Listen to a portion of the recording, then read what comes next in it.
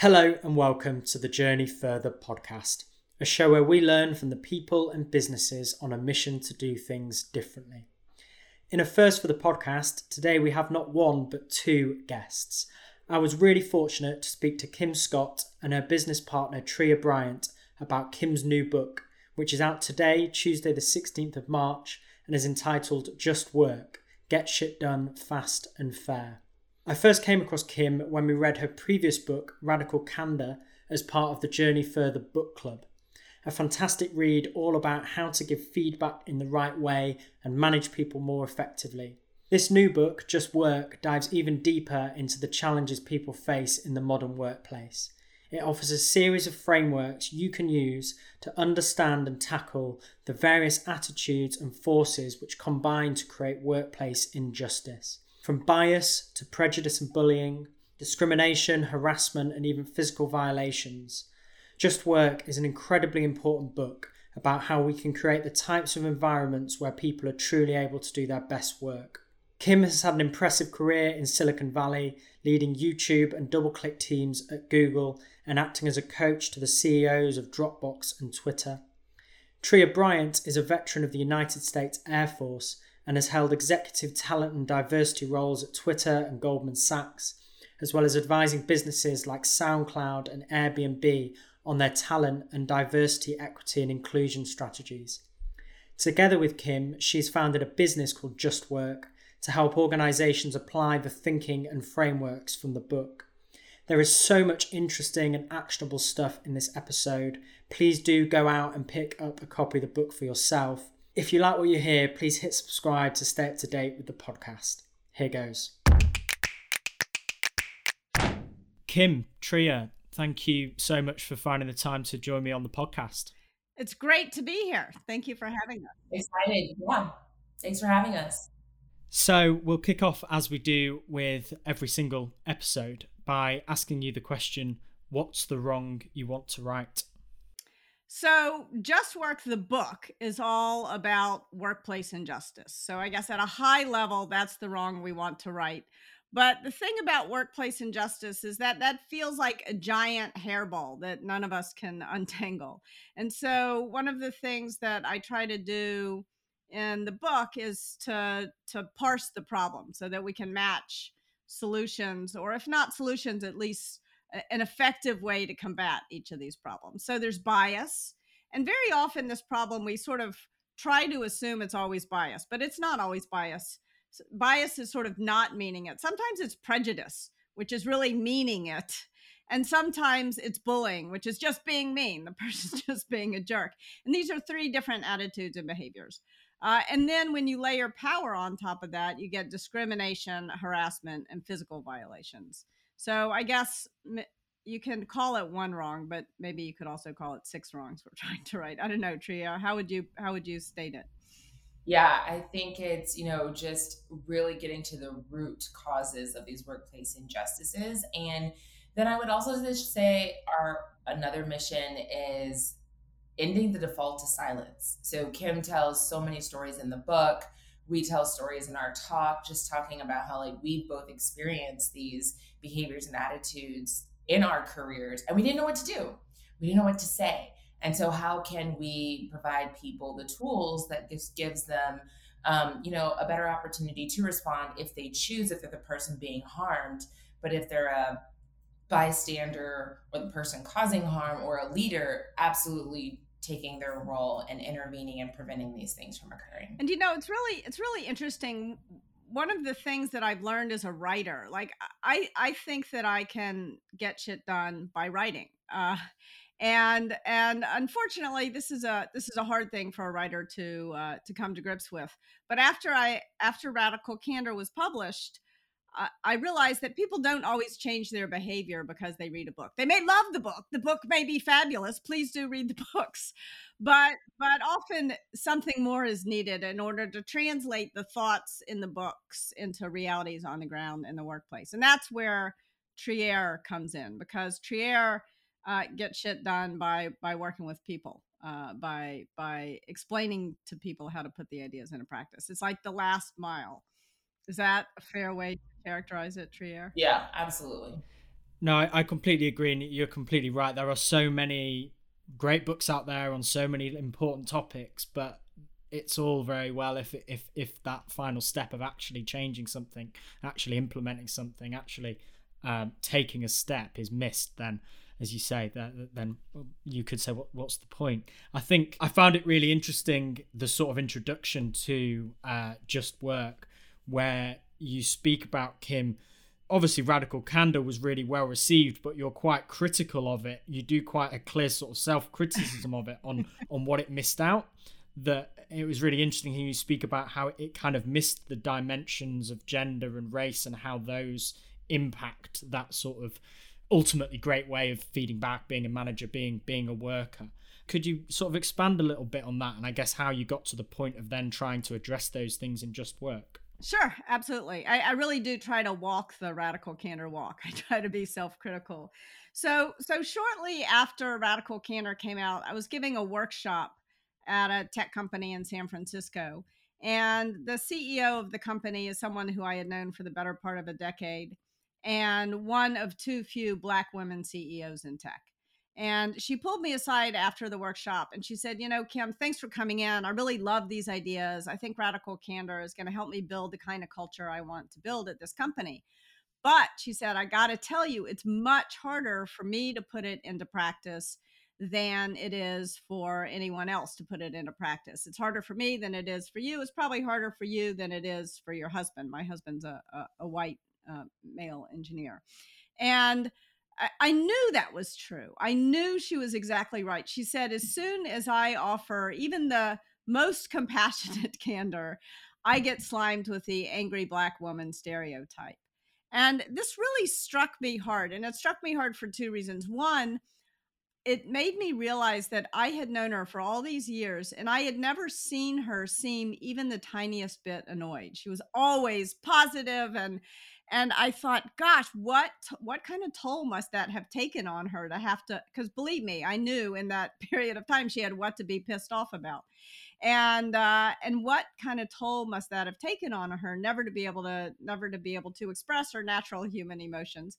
And also, why had I never noticed?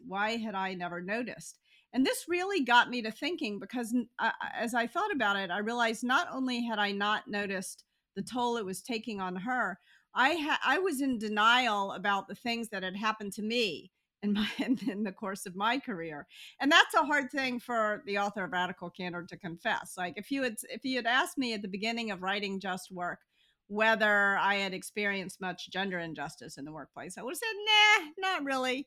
And then I started writing it and it was like, holy cow, every hour of my career, I've experienced some form of at the very least bias. And I start off the book telling a story about my very first job, which was, when I thought about it, pretty awful. Yeah, it certainly sounded so. And I guess that feeds in probably to one of the things I wanted to talk about, and that is when someone has been a victim of workplace injustice, whether that is as a result of bias or prejudice or something much more severe, a physical violation, for example. What advice would you give to someone who actually feels they might want to try and tell that story? They might actually want to be open about it. What sort of advice would you give someone at that point? Yeah, so we talk about these statements in the book and when we're discussing bias, prejudice, and bullying. So for bias, we talk about an I statement. So an I statement is inviting someone in, because bias is not meaning it. So we're inviting someone in so that they can understand how their behavior or their action made you feel. So for example, I don't feel comfortable working in this environment for people who think that way or believe that way if someone has a bias towards you. So inviting them in so that they can relate and then understand the harm that they're causing.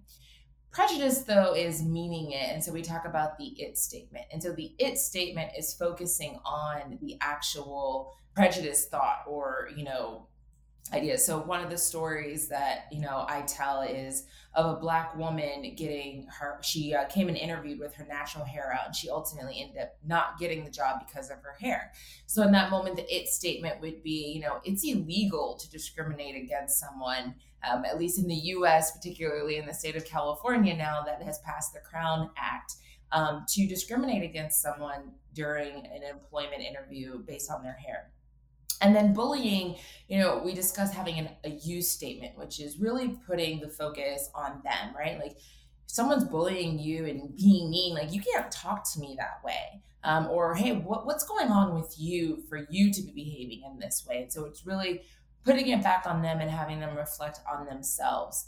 I think when we get into discrimination and harassment and then physical violations, there's a lot of things that, we discussed in the book so that someone doesn't feel like they're going to blow up their career by actually responding to something, right? Whether that's making sure you're documenting things, going and talking to your HR people team, reporting it to a manager, but also what the organization needs to have in place so that people do feel comfortable. So one of the things with physical violations is making sure that an organization has trusted reporting systems, because we know too often that people don't report because they see other people who do, and then the victim ends up getting blamed or more harm being caused. So an organization can really ensure that there are trusted reporting systems for people to leverage, that really goes a long way.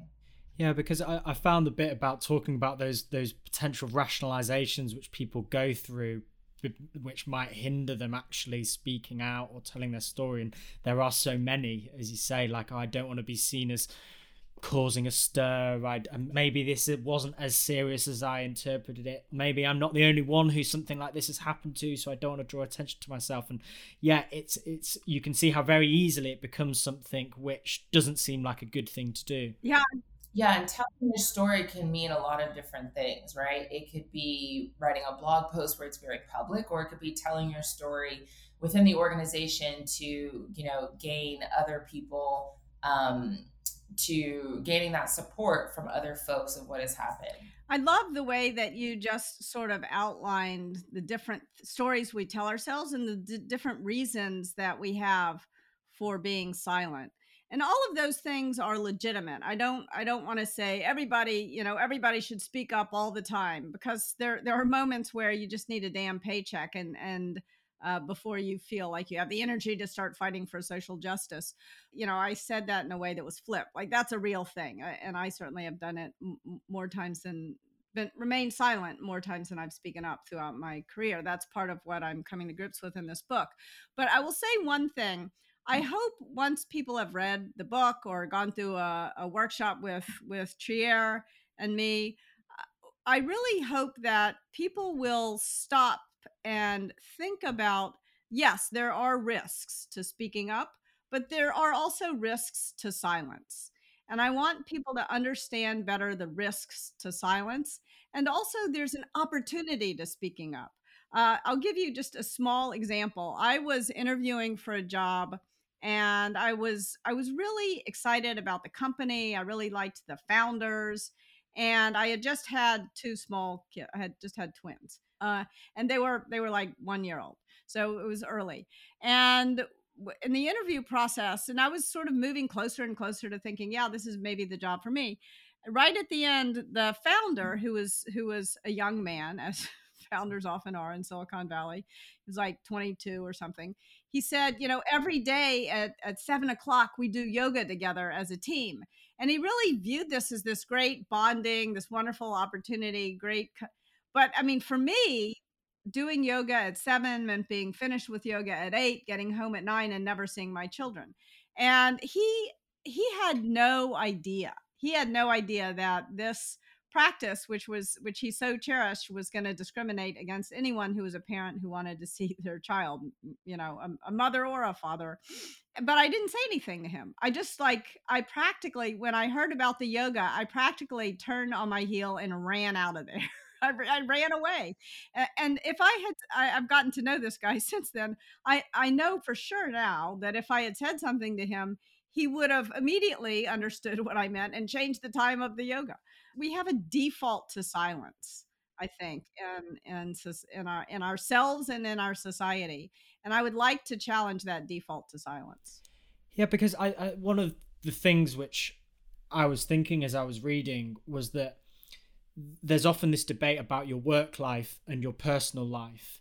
And obviously last year, through the Black Lives Matter movement, the years which have previous to that with Me Too and everything like that, there was so much more attention paid to issues like these in the world at large, and not just specifically related to work. But then I find it really interesting because obviously the workplace is a crucial place to sort of tackle these questions, and it's dangerous to try and draw a line and say, oh well, that's work and I behave and I'm gonna do this much when it comes to my work life or behavior or values, but I'm going to keep so much this part separate. I feel like that's a really challenging thing. Yes, absolutely. I mean, whoever we are and whatever past we have, we bring into work with us. There's no two ways about it.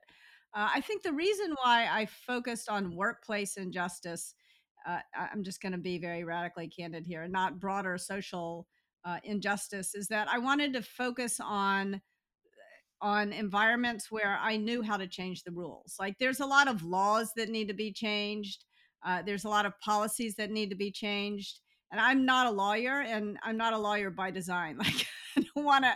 I'm not a policy person by design, but I do know about the workplace, and I think if we can begin to create change here, then I'll leave the work of policy and law to. There's a lot of great people working on those things. Trier has a really good story about how Black Lives Matter came into the workplace, though, in a way that was painful. Yeah, so 2020 was a challenging year for everyone for various different reasons.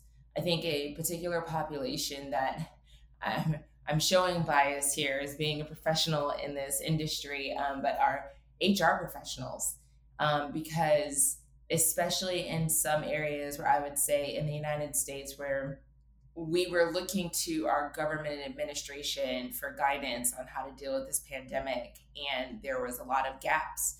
And so I think people were looking to some type of authoritative organization to say, hey, how are we going to deal with this? And what I found is a lot of people turning to their companies and demanding answers from their companies. And that fell heavily on HR leaders and professionals. And then all of that, to your point, with the Black Lives Matter demonstrations, as a Black woman, as an HR leader within an organization, it was a lot to just kind of lead through and carry for an organization. And I got to the point where I just woke up one day and I couldn't stop crying. I couldn't stop crying. And I had to call my CEO and say, I need to take 3 days off, like with no work, just totally unplug. And I said, I literally can't even stop crying to come into work. And we were a company where, 80% of our employees had to physically be in the office to do the work. And so we were continuing to go into work every day. And after that, I returned after the 3 days and we had a company all hands. And I went and spoke to the whole company at the all hands about my experience and how it felt. And I said, hey, I'm not talking to you as your HR leader. I'm just talking to you as a Black person in this nation right now, what it feels like in this moment, how heavy it feels and how difficult it is and how scary it is. And when we have all hands, we were really pushing a culture of transparency and saying what you mean and expressing yourself fearlessly. And so we had on the big screen, there was a place where employees could type questions so that leaders could ask it. But when I was speaking, instead of an employee typing a question, they anonymously put in the comments, can we move on now? Ugh. As I was speaking. That was just really hard. And because I did it anonymously, it was how you felt of that. I know that I now work with someone who feels this way, who feels that when I'm taking this moment of being vulnerable and sharing my experience as a Black professional in the United States, as a Black person in the United States, that they just wanted to move on and bypass that. And so dealing with these things in the workplace can be challenging, but we do need, just the same way that, authors write all types of books about leadership principles and frameworks and feedback frameworks like Radical Candor, we need more tools as leaders and individuals in the workplace to deal with these situations that we know we're going to find ourselves in and play different roles. And so that is what I think is so powerful about Just Work, is that by no means is it a framework that's going to deal with everything and it's a silver bullet, but we need more tools like this book that will help people, because in that moment I didn't know what to do, right? But if I had read this book, that was clearly an opportunity of just being mean, and I could have used a use statement. And then also, one of the things that we talk about in the book is that when how you stop bullying is providing consequences, right? But we didn't provide consequences to this person, and so that type of behavior just continued to perpetuate in the organization. So if I were going to use the framework in Just Work to say what should have happened in that moment in the story that Trier just told, first and foremost, the CEO of the company should have stood up, ripped the cord out of the computer that was showing the cloud, and said, "This is not the way we are going to talk to each other." He should have provided an immediate consequence that would have shown that that kind of behavior was not going to be tolerated at the company. Or if the CEO had failed to do that, and I want to offer some like, it is really hard to know what to do in a moment for everyone. So let's say the CEO is a human being and he screwed up and he didn't do that. At the very least, 5 or 10 people should have come up to Trier afterwards and said, "I'm so sorry about what was." Like, there's such an important role for upstanders, and it really doesn't take much to walk up to someone who you noticed who just got bullied, and say, "Are you okay? Is there anything I can do to help?" That is one way of being an upstander. Or maybe the CEO, if the CEO failed, somebody else could have stood up and ripped the thing out and said, "That's bullshit. What, whoever typed just that, you're an asshole." Like, somebody could have done that. Anybody in the company could have done that. It would have been better if it was the CEO, but anybody there could have done that. And so it shouldn't, the burden of Trier recognizing that she had just been bullied and responding public, that the burden of that shouldn't be on the person who is harmed. And then I think there's more of a sort of thinking through your systems. Do you really want to put anonymous comments up in a public place? I think that kind of system is prone to bullying. And so in the workplace, do you really want you're going to encourage that kind of behavior when you allow anonymous comments put up in a public place. So there's a lot of things to think about. Like, are you creating systems that allow this kind of behavior? And what can we as individuals, all of us, any of us, do in the moment to combat that kind of obnoxious behavior?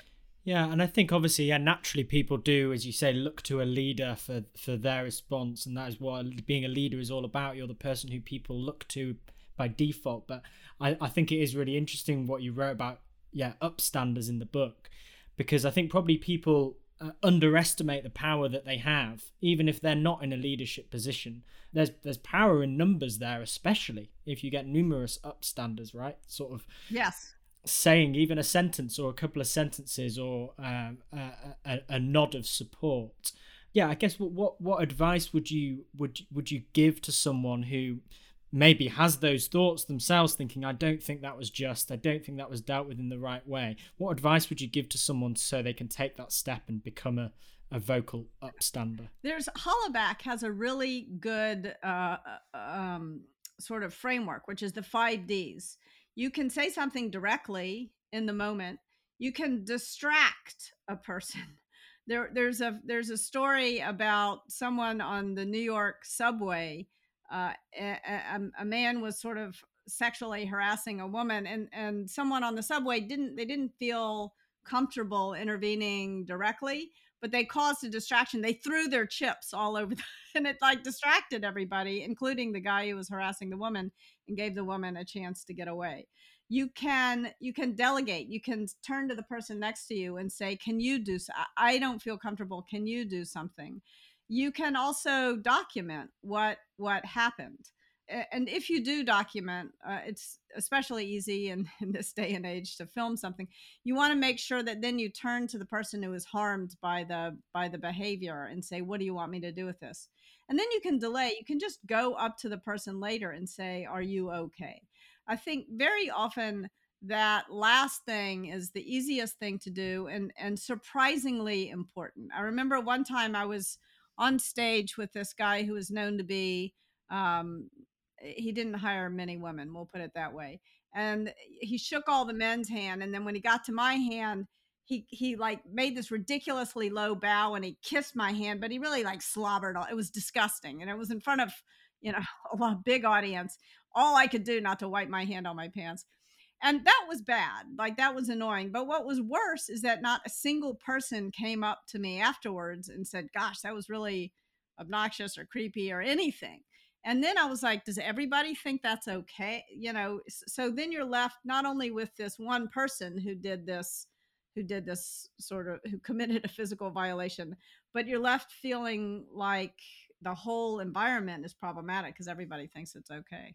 And I think there's a quote in the book about silence in the face of bias, prejudice, or bullying is rarely a peaceful silence. Yeah. And yeah, as you say, that silence really pervades and sticks and gets all sorts of other emotions and feelings sort of welling up, I guess. Yeah, I think for me at least, I often I succumbed to the default to silence too many times in my career, and it left me feeling like I didn't have agency. And that's a real cost. It left me and then it also I kept coming back to these incidents in my mind, whereas the incidents that I spoke to quickly, they were done. Like I could forget about them, assuming nothing worse happened. Which occasionally, I don't want to say there's no risk associated with speaking up. There is a risk. Sometimes you'll think you're seeing bias, and you speak up, and you realize, oh no, it's prejudice, and you don't really. Again, I think the role of denial in all this is so important to recognize. At least for me, it's much easier for me to imagine something is biased than to realize it's prejudice. I'll give you a simple story that illustrates.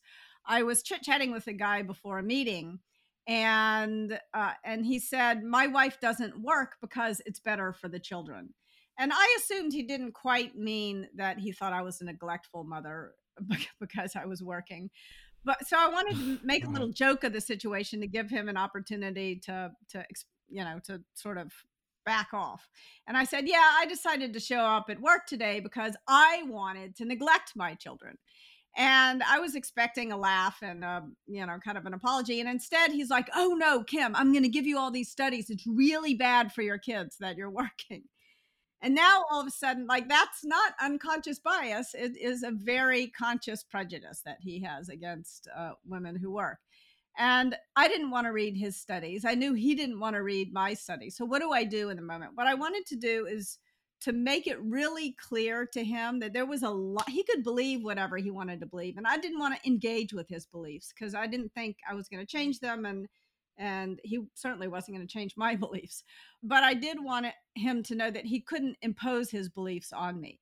And there was an opportunity for him to do so because we were working on a project that required travel. He got to decide who was going to go where. If he thought I was neglecting my children by traveling, then he wasn't going to put me on certain plum assignments. So it was like it wasn't just a theoretical problem. It was going to have an impact on my career.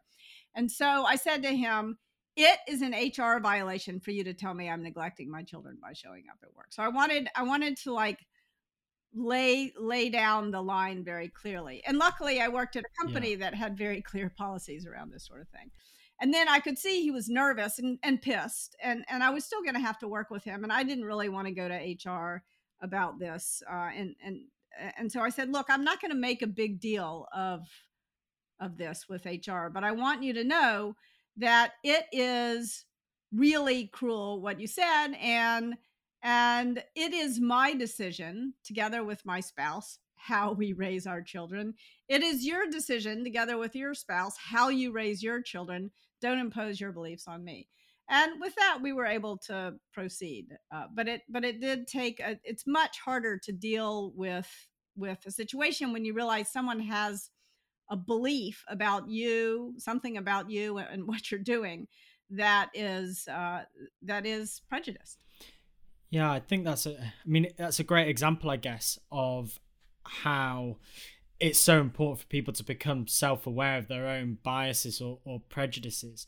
I guess maybe a question for you, Tria, like when you're going in helping businesses on this journey, what advice or frameworks can you offer to, I guess, help people become more self-aware? Maybe people who, I'm sure people read the book and they'll think, wow, maybe I've been a perpetrator and in various ways here that I hadn't really realized. What are the ways which people can start to become more self-aware, I guess, and start trying to address their own biases and prejudices? What's interesting is when I first read the book, I had this aha moment, as Oprah says, where what really struck a chord with me was everything that Kim talked about around bullying. Because for me, if you would have asked me, Trier, have you ever been bullied in your career? I would have said, no, Nathan. Like, have you met me? Do you know who I am? Like, if you come for me, I'm going to come for you, right?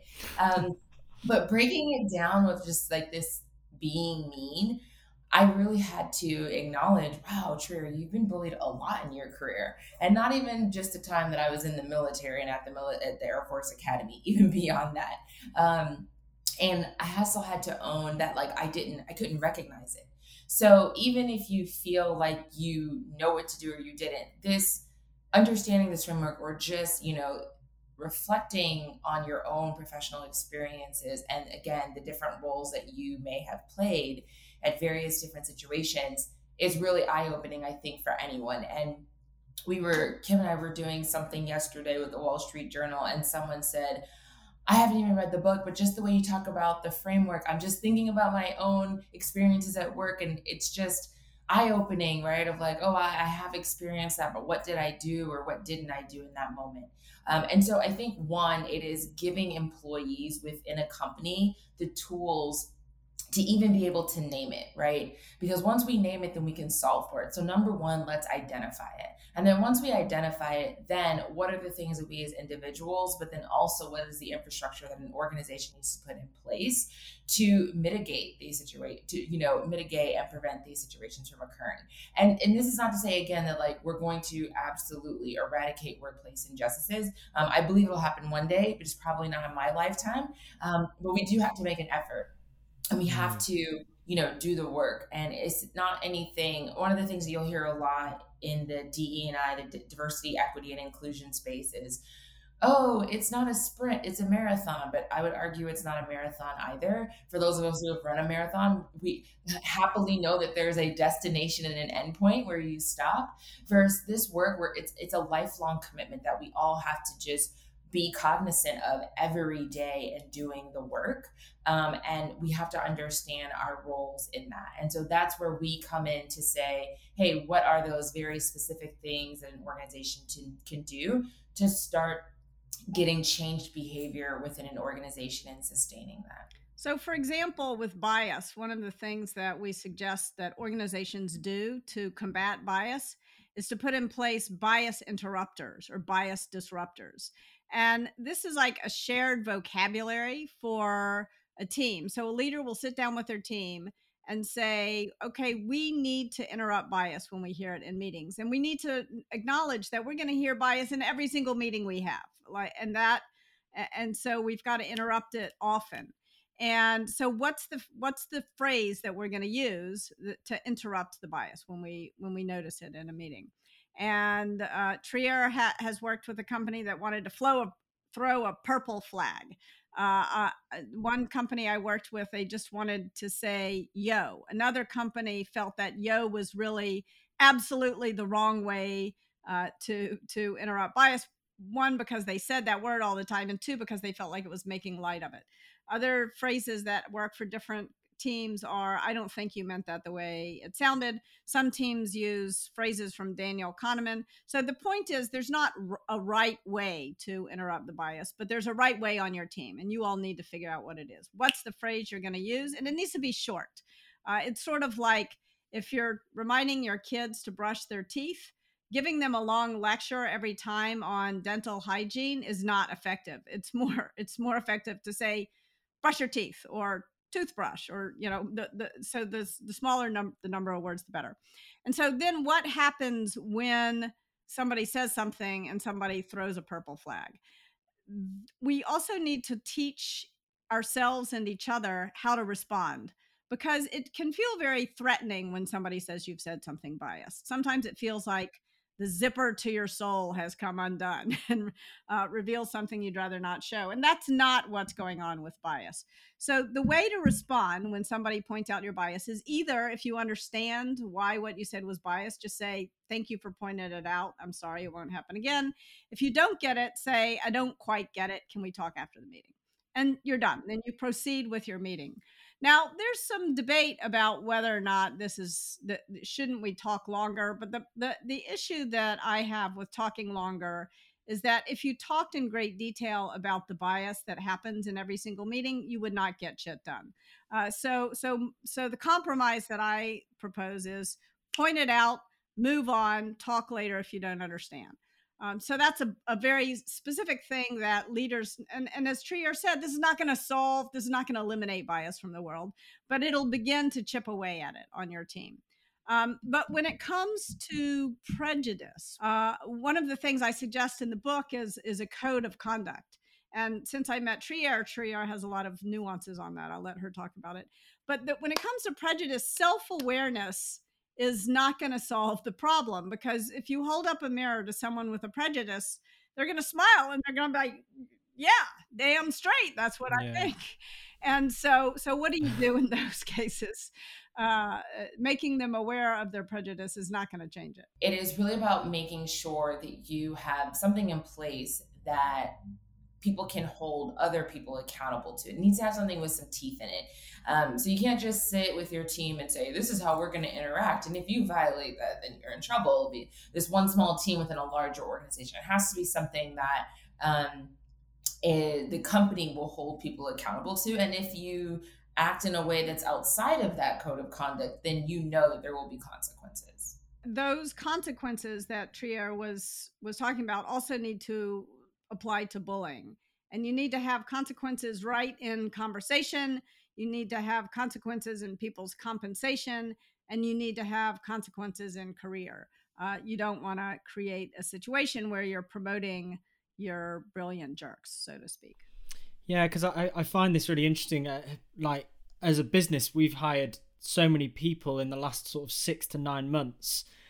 And it's this question of how do you very quickly create a view in their mind of like, okay, this is how I'm expected to behave and interact, and this is why. It's almost like how do you really immediately instill what you're trying to achieve in terms of creating a workplace? I guess particularly as if a business is growing really fast. Yeah, so you've got to start by talking to your employees. If you are a leader of a workplace and you want to create a different culture, you need to have a good understanding of what's going wrong. So if the predominant problem is bias, then focus on bias. But if you talk to your employees and you find out that there's a big sexual harassment problem, for example, at your company, and you're going to be the last to know often about that, about those problems, then you need to address that first. So you need to sort of take inventory and take proactive measures to understand what's going wrong. And one of the most important things I think a leader can do to make sure that it's safe in their organization to speak truth to power, because that's the way you've got to create the kind of environment where it is safe, is to put in place checks and balances. So no one in the organization, including the CEO, gets unilateral decision-making authority, so that there's always someone else to go to and talk to. No, that makes complete sense. I wanted to ask a little bit, I guess, on how do you see the increased remoteness and I guess dispersion of workers playing out when it comes to trying to create more just workplaces? Like, what impact is that going to have? Yeah, I think so we were discussing this yesterday about how I suspect that some of these, particularly bias, is creeping up more often in this virtual environment where, we just have less texture over, a Zoom, to really make those human connections. And so we know that a lot of times when we're sitting across from someone who looks different than us, we can make assumptions that we don't have a lot in common. And that's not the case. And so there's a lot of things that are just missing.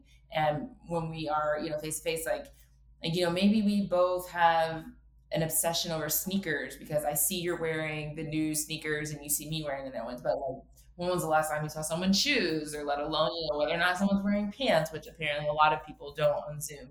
Um, it's more difficult and people have to make more of a conscious effort, which is okay, but just being cognizant of that, of like, how are we building rapport and how are we making those human connections? I think so. Specifically, one of the things that we recommend that leaders do is take more time at the beginning of a meeting to do a check-in, and for people to just tell each other what's going on in their lives. So what are you coming into this meeting with? What's, and a check-in could be like lighthearted, funny story from the weekend, or it could be more serious. What's going on in your life that you're bringing into this meeting that you're going to have to set aside for a second so that you can be present? Or can you set it aside? And I think this feels often like, oh, we're going to waste 5 minutes chit-chatting at the beginning of the meeting. No, this is actually a great, not only is it a great justice tool because people get to know each other better, a great relationship builder, it's also very much more efficient in the long run, because so often someone will come into a meeting and something will be happening in their lives that is really difficult. And if they don't tell people, everybody's going to say, gosh, why is Kim pissed off? Is she pissed at me? Is she? Yeah, and then that creates a lot of inefficiency, actually. It also gives colleagues the opportunity to be truly kind to one another. So I'll give you a very specific and meaningful example to me. Recently, my father went into hospice care, and I had to fly back to Memphis to be with my family. And I was still trying to work. I talk a good game about work-life balance. I don't always walk the walk on that. And Trier sent me a text and she said, Kim, I'm saying this with love. You need to be with your family. I have deleted all events from your calendar. I was like, that is the kindest thing anyone has ever done for me in my career. I was so very grateful. But if I hadn't told Trier, and if she hadn't asked me she could tell something was going on with me, then she wouldn't have had the opportunity to do that. So it's really important that we create the time and the space to know what's going on for one another. Yeah, that's interesting. I saw an article yesterday, I think, and it said that CEOs in remote work have become more connected to their teams. And as you say, it's that there is a positive element to it where some of those barriers of like hierarchy have been broken down because, I don't know, you've kind of leveled the playing field to everyone just being a square on a screen rather than a various different characters in a physical environment, which I thought was quite interesting. And we're all in each other's living rooms and bedrooms, and pets are running by and kids are running by, and spouses are taking showers, and we have more insight into life. But there is a problem, I think, with Zoom, which is one of the underappreciated aspects of bullying is what I call the bloviating bullshitter. And this is the person who doesn't really know any more than anyone else in a meeting, but takes up 40% more airtime than anyone else in the meeting. We all know that. We all know, and I'm guilty of being the bloviating bullshitter. Quite a lot. And the problem is that bloviating bullshit works. It works for the bullshitter, but it's very bad for the collective efforts of the team. There's tons of research that shows that when everyone on the team participates in roughly equal measure, then more gets done. Better decisions get made. There's more innovations, more effective teamwork. And one of the opportunities that it doesn't, not that many teams I've worked with have used this, but one of the opportunities of doing these Zoom meetings is everybody could get a report at the end about what percentage of time they talked. And I imagine my report would illuminate to me that I was the bloviating bullshitter on the call, and I need to tamp it down. Uh, so there are opportunities. That's interesting. Yeah, like a new sort of measurement point which can feed into this stuff. Yeah, I guess, Tria, I wanted to get your opinion on this. One of the debates that we've had internally over quite a lot of the past couple of years is about pay transparency. There's a few sort of stories related to this in the book. Have you seen that, I guess, pushed successfully in workplaces? And if so, like, what have been the things which have made it a success? Yeah, it's a really big deal, but I think that we have to, when we talk about pay and equities, it's not just about getting it right, but then again, what do you put in place to maintain that equitability for new hires and for people who continue to stay at the company? And that's where a lot of organizations miss of even taking a step at all with this. In the book, one of the things that we talk about that organizations can do is quantifying the bias, right? And so even doing an analysis can quantify for an organization if there is a pay inequity. And most organizations, if you've never quantified that and if you've never measured it, you're probably going to see that there are some inequities there. Okay, so then what do you do about it? You have to correct it, but then you also have to look at how you got there. So what are your hiring practices? What are the things that you're doing? Something that's really small that, I always implement with my teams is a lot of organizations hire with compensation bands. So just using round numbers for a role, let's say the compensation band is 100,000 to 120,000. Well, if a candidate says, I would be really excited to take this job for $95,000, a lot of organizations will allow the recruiter or hiring manager to say, great, well, you can do the job for 95, but we were willing to pay you 100, right? And so even just simply saying, hey, even if they come under what the minimum is, we're still going to give them compensation that's within the band, right? And then the second, though, is a lot of times when you stay within an organization, the market is constantly changing. And so if you're not changing compensation internally, your internal equity for employees, then that means that, again, that they're not continuing to meet the market. So it's not just about looking at your compensation to bring new hires in, but making sure that your current hires are consistently competitive and paid equitably against each other within market as well. And it's not just base salary, right? Total compensation. It's looking at this and measuring this across base salary, your bonuses, your cash bonuses, your equity, and also your benefits. There's a lot of benefits as you become more senior. In one organization, I knew some people that got reimbursed for their transportation home after working a late night, but some didn't. And it seemed to be that more men had this, in their compensation package than women. So what are the things that you're asking for and making sure that an organization is looking at it holistically from a total compensation package? And I think a radical version of that, one that I've put into practice that maybe not every company would, is to publish those bands and to say to everybody, this job at this level, these are the bands. And then the person knows not to ask for $95,000 because they know what the band is and they know that they could get paid at least $100,000. It's going to, when you do that, when you publish the bands, there's going to be a lot of pushback, and that $20,000 will become a really big deal for people. That 100 to 120, and you're going to have to explain to people why they got 100 and so got 120. And those are conversations that a lot of organizations and leaders would rather avoid. But my sense is that you're better off having those conversations than not having the conversations in the long run. Because if you don't, then you're going to do things that are unfair. You're going to sort of unconsciously reflect and reinforce bias in the market. So if you always pay people what they were paid in their last job, and women are paid less than men, and Black women are paid less than white women, then you're gonna do the same thing that the market is doing, and you're gonna say, "Oh, it's the market, it's not me." That's bullshit. It's pay discrimination, and you're excusing pay discrimination with the market, and I just don't think that's right. No, I completely agree. So yeah, when I read the passage or the section about alcohol in the book, that just like really like hit home for me. Yeah.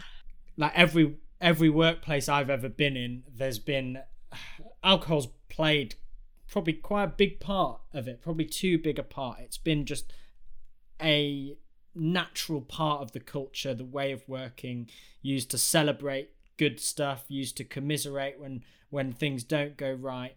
But the way you write about it, Kim, is so matter of fact. Just like, it's so obvious that you shouldn't be promoting drinking alcohol in the workplace. But so many businesses either directly or indirectly do. It's like, what are we getting so wrong? Yeah, I mean, look, you're talking to a person who, for much of my life, was a very heavy drinker. And early, I mean, early in I started out my career in Russia, and believe me, there was a lot of drinking. I think I tell a story in the book, and I'm going to teach these Russian tank factory managers to write a business plan. At the end of the day, they're like, "Wow, let's see if you can drink vodka like you can write a business plan." And these guys are big. These are big guys. These guys are probably 3 times my weight, each one of them. And I decide for some stupid reason that I am Wonder Woman and I can match these men shot for shot. And it was ridiculous. Physically, there was a physical impossibility. And yet there's so much in the culture that sort of pushes people beyond their physical. And I wound up throwing up on my dinner plate. It was not my not my finest moment in my career. And so I think that a heavy drinking culture, it creates enormous problems for everyone. When you are drunk, it's much harder for you to understand whether or not consent is being given. So you're more likely to violate someone physically. When you are drunk, you're less able to defend yourself. And you're also much less likely to remember that somebody was just kind of coming onto you and you push them off and now they're coming back. So it's much harder to share how you're feeling when you're drunk. So I think it's really important for companies to realize that. I mean, I've seen such disasters. I've seen somebody punch a cop because he was drunk at an offset site. I've seen somebody throw up all over the couch in the office. I mean, so many workplace disasters have happened as a result of alcohol in the workplace. And when you really look at the downside, you gotta, it just begs a question: is it really worth it? I'm conscious of time, so to wrap up, there's been so much interesting stuff we've heard there in the discussion, but I've got 3 final questions for you both to answer. Firstly, what did you used to believe that you no longer believe in? So I grew up as a Christian Scientist, which is one of the few religions founded by a woman. And Mary Baker Eddy, who founded that religion, well, she wrote, I'll get the quote not quite right, but she wrote that the feminine is the highest ideal of God. And so she basically believed that women were superior to men. And at least that was my interpretation of what she wrote. And I believed this I also was my grandmother and her sisters were very much a matriarchy. And so I really just thought that women were superior and that men were kind of less intelligent and less moral and less kind. I mean, I hate to say that, it sounds so harsh, but I did sort of have that belief. And it was called into I didn't really question that belief until I was a senior in high school and I was reading William Wordsworth, and it suddenly dawned on me, oh my gosh, a man wrote this poem. and you know, when my father read that in the book, he was like, but how could you think that? Like, what about your grandfather and what about me? He sort of said the same thing that women have said to the men in their lives for so long. And I don't have how could I think the tendency to dichotomize artificially and degrade is so deep in us that we often sort of grab onto these beliefs of our own superiority along some dimension that are completely irrational when you stop and look at them, but that can go deep. I mean, I remember when my children were in kindergarten, they were telling somebody that their school was better than any other school because it had a library. And I said to them, "Well, every school in our area has a library." And they were crestfallen. Fallen. And I said, "Why are you less excited about your library? Because everybody has a like. It's great that everybody has a library."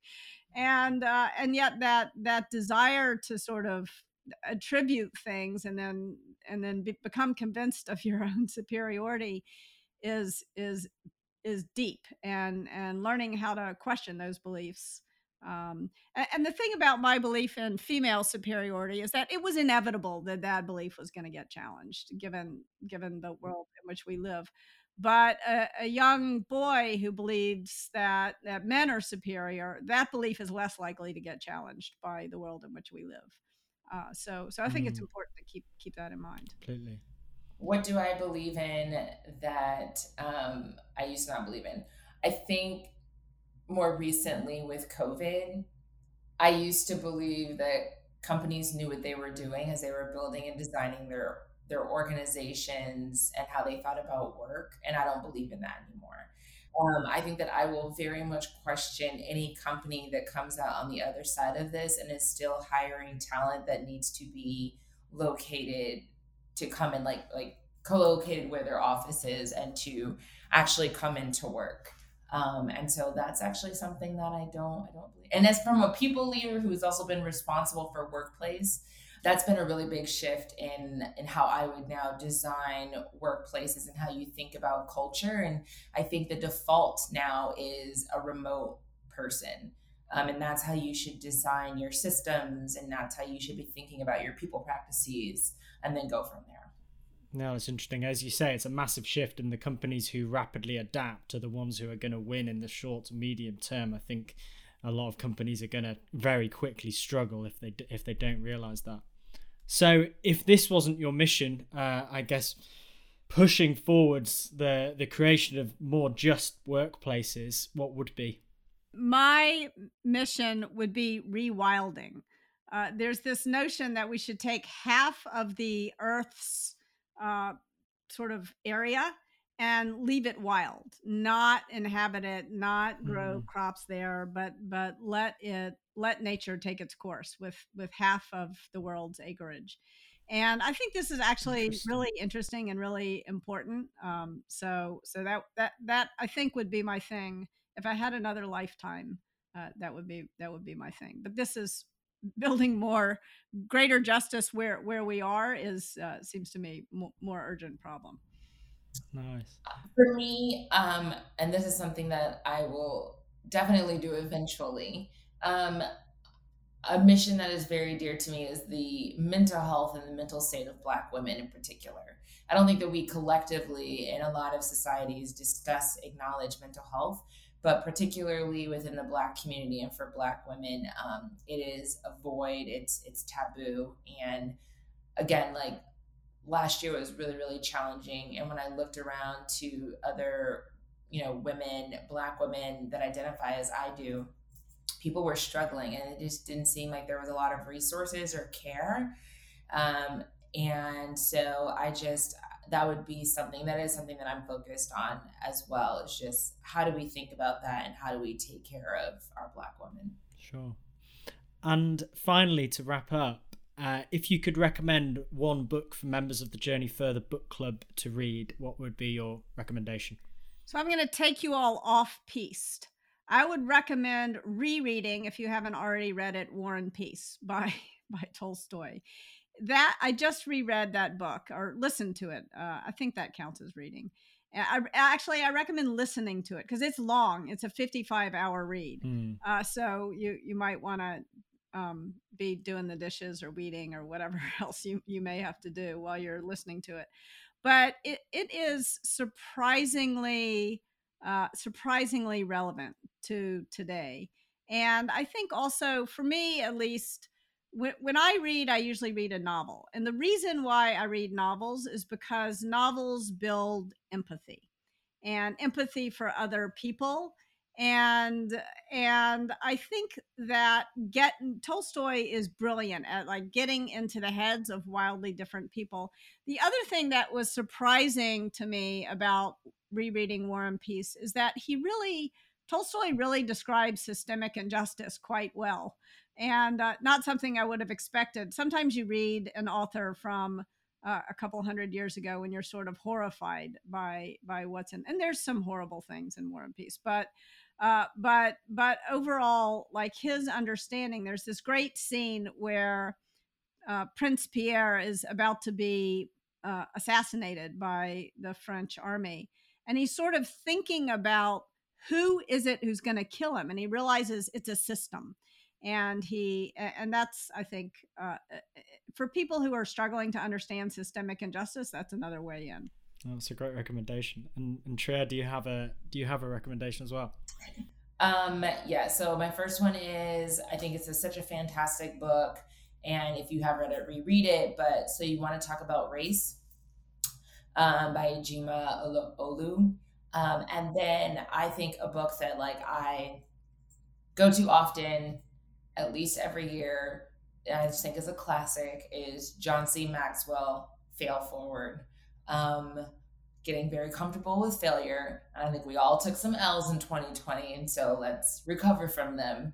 And so that is a book that I read often. So cool. Well, thank you for those recommendations. I'm excited to share those with everyone, and thank you for the conversation, because there was so much interesting stuff there. So I'm really excited to share this, and yeah, I would really urge everyone to pick up a copy of Just Work. I can't wait to have a physical copy in my hand, because I'm going to be reading through it.